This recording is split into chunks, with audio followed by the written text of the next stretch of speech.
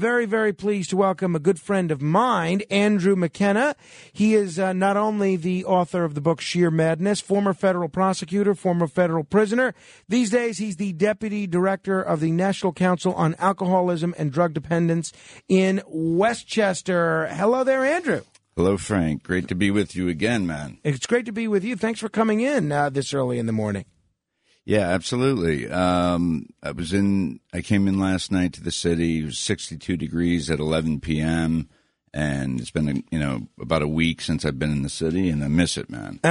So we are seeing some disturbing news this week. U.S. drug overdose deaths reaching another record high as deaths from fentanyl surge. An estimated 105,752 people died of drug overdoses in the 12-month period ending in October of 2021. That's according to the CDC. About two-thirds of those deaths involved synthetic opioids such as fentanyl, a stronger and faster acting drug than natural opiates.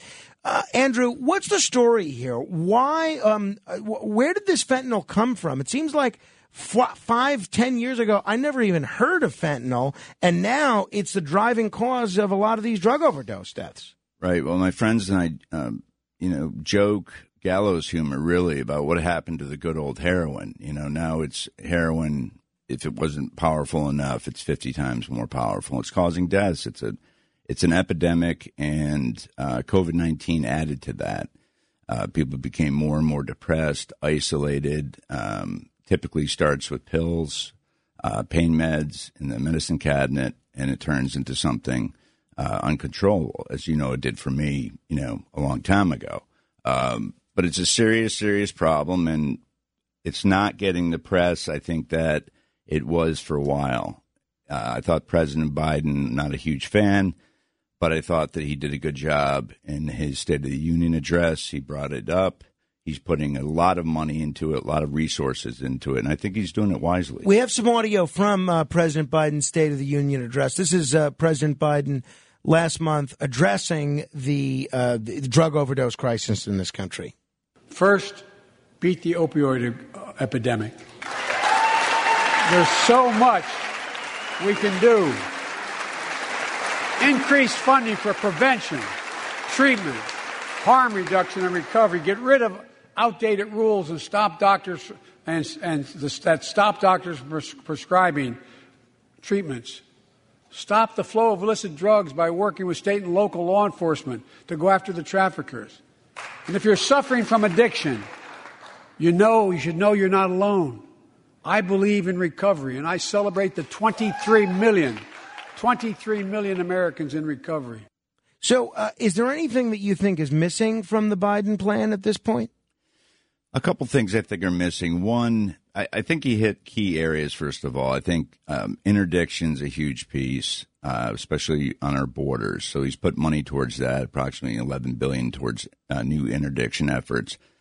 He's taken off some of the restrictions on physicians to prescribe medication-assisted treatment, so buprenorphine, methadone, those sorts of things. We're seeing a change, or we've seen a change here recently in the treatment field towards harm reduction.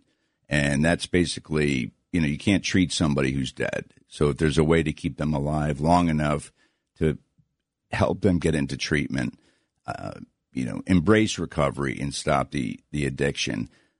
My view is this. There's a stigma still around addiction and mental health. They go hand in hand. You look at mental health, you can almost always find addiction and vice versa. I think we have to put more emphasis on good quality treatment. There's a ton of treatment places, ton of options for people. And there's a handful of really, really good ones that I've seen and sent people to over the course of the last 8 years or so that I've been in the field. For instance, there's one that I've found recently that I really like. It's North Palm Beach Recovery Center. I don't work for them, but I know that they're very effective. I've sent a few people there. One was a first responder, police officer from Westchester County, and he did amazing. So the focus has to be on quality treatment programs, vetting out the bad ones, vetting out the unscrupulous ones. And you know, I don't know if it would be appropriate for Biden at that point to bring it up in the State of the Union address, but you have to go after the crooks out there because they're taking a lot of families' fortunes.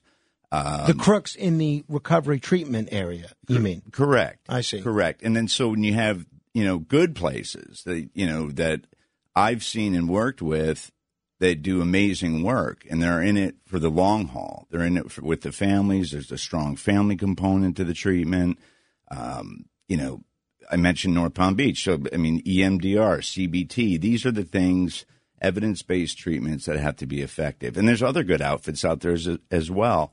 What we did at NCAD recently is we set up an 800 number. It's a toll-free, 24-hour confidential helpline for people suffering from addiction. And we help place them at appropriate treatment levels. What's the number in case people want to take advantage of it? Yeah, absolutely. It's 1-855-501-2250. Now, one more time. Yep, 855-501-2250, and you're going to get a live person on the phone immediately. It's so interesting what you said about the crooks in the recovery treatment arena. How does a family, how does a person know if the recovery treatment facility they're using is an effective one, or it's just interested in their insurance money or their own money? Sure. Well, there's a couple things to look for. Number one, it's very difficult for people who have no idea what to look for. You can go online and you can see some wonderful websites, and you know, some centers put billions of dollars into their marketing efforts. Well, I would say millions of dollars into their marketing efforts. So look for the following things. Are they using evidence-based treatment modalities like EMDR for trauma, CBT for behaviors, understanding behaviors, challenging thinking? Also look for this. This is critical. Strong family component. Because addiction is a family disease, and it affects everybody around the addicted person. A strong treatment program, you know, are not going to shy away from bringing the family in. That's a critical component. There's other things to look for. Are they good with communication?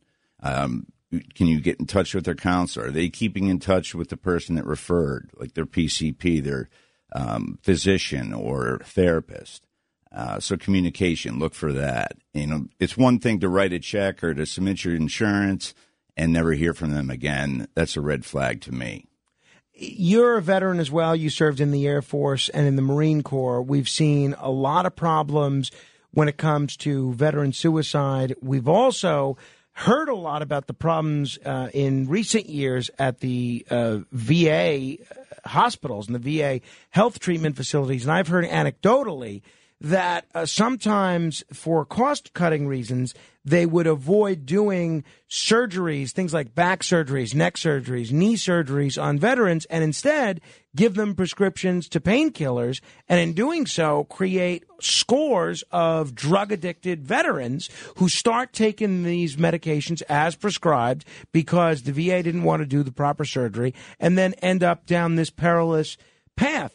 What is that addressed in the Biden plan at all, number one? And number two, is that something that you've seen as both a veteran and somebody that deals with the addiction sphere? I have seen it for sure, and I work with veterans every week with those exact issues. The VA years ago was taking a lot of hits, which it should have, and it's at the highest levels. I want to make a point here. The people on the ground at the VA working, the people in the front lines, some of the hardest, most dedicated people I've ever met, and they're in it for the right reasons, and they're helping veterans day in and day out.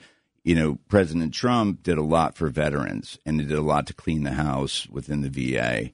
I think it's one of the credits to his presidency. So we are seeing a change with that.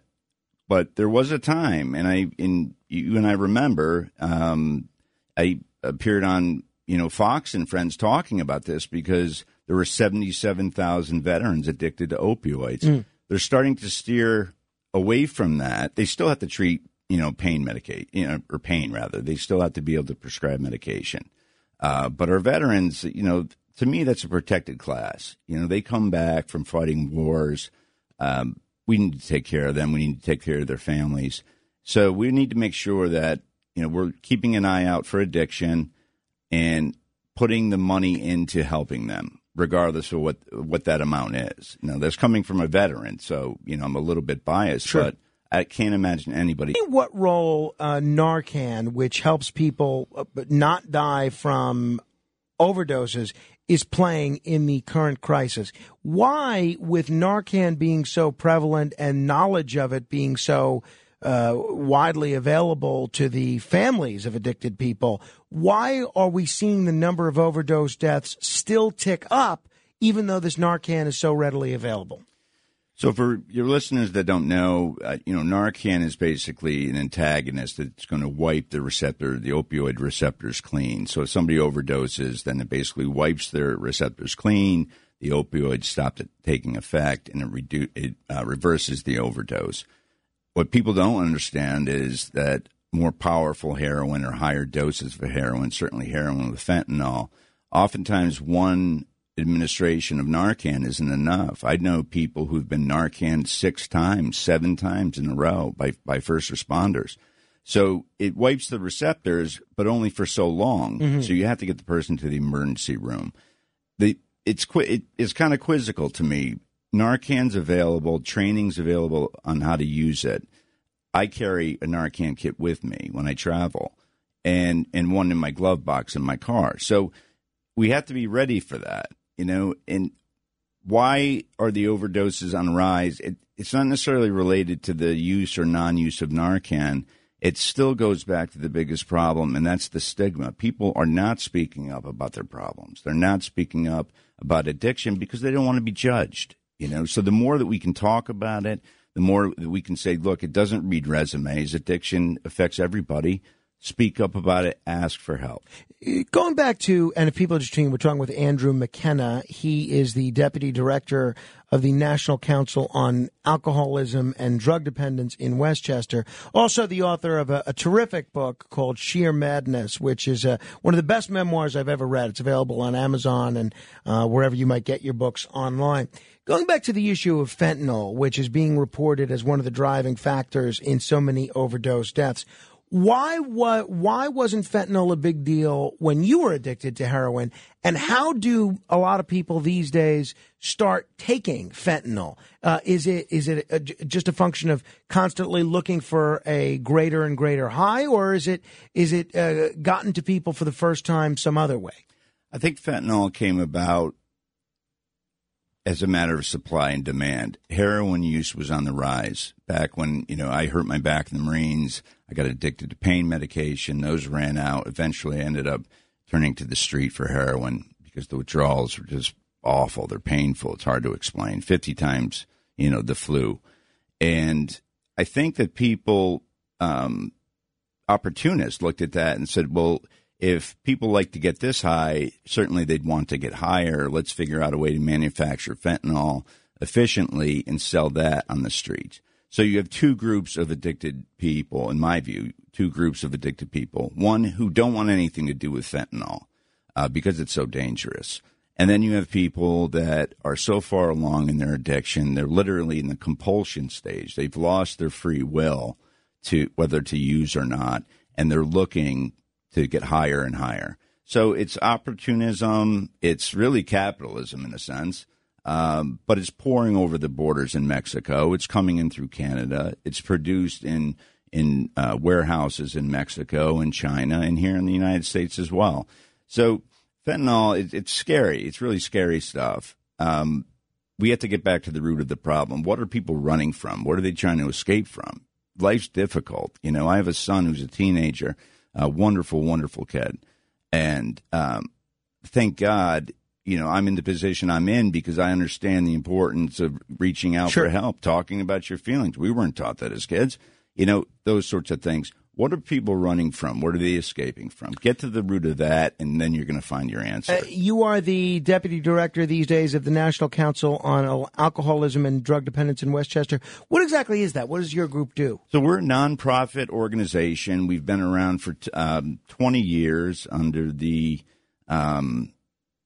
guidance of Joan Bonsignori, who's just this wonderful, wonderful person, wonderful leader, really a visionary. And she carried on the vision of Marty Mann, who found National Council on Alcoholism and Drug Dependence, years and years ago. Joan picked up the ball in Westchester and just ran with it. We provide education to the communities, education and prevention to schools, colleges, individuals. The other thing is we have a school. So CASAC, I don't know if you've heard of this, is the Credentialed Alcohol Substance Abuse Counselor.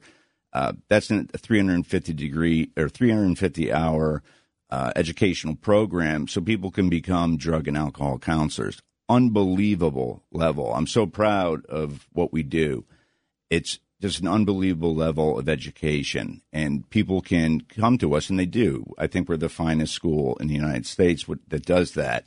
And so providing education is key to our mission. Very quickly, we only have about a minute left, and I realize it's an unfair subject to bring up with only a minute left. But we have heard for years that a lot of the heroin, a lot of the fentanyl, a lot of the other synthetic opioids are coming across the border. I don't want you to wade into any political controversy or, take a position on anything polarizing, but as part of the problem with the increased supply of these available drugs in this country due to a border security problem?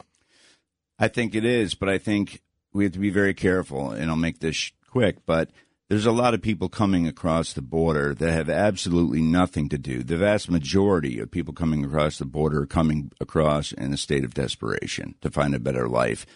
You have opportunists in Mexico, drug cartel leaders, that are using these people, in many cases mules, but they're coming in aircraft, submarines, ships, you name it. But that's definitely a big part of it. Andrew McKenna, check out his book, Sheer Madness. And if you are or know someone that's in need of some help, they can help you. The number, again, is 855-501-2250. It's a confidential helpline, 855-501-2250.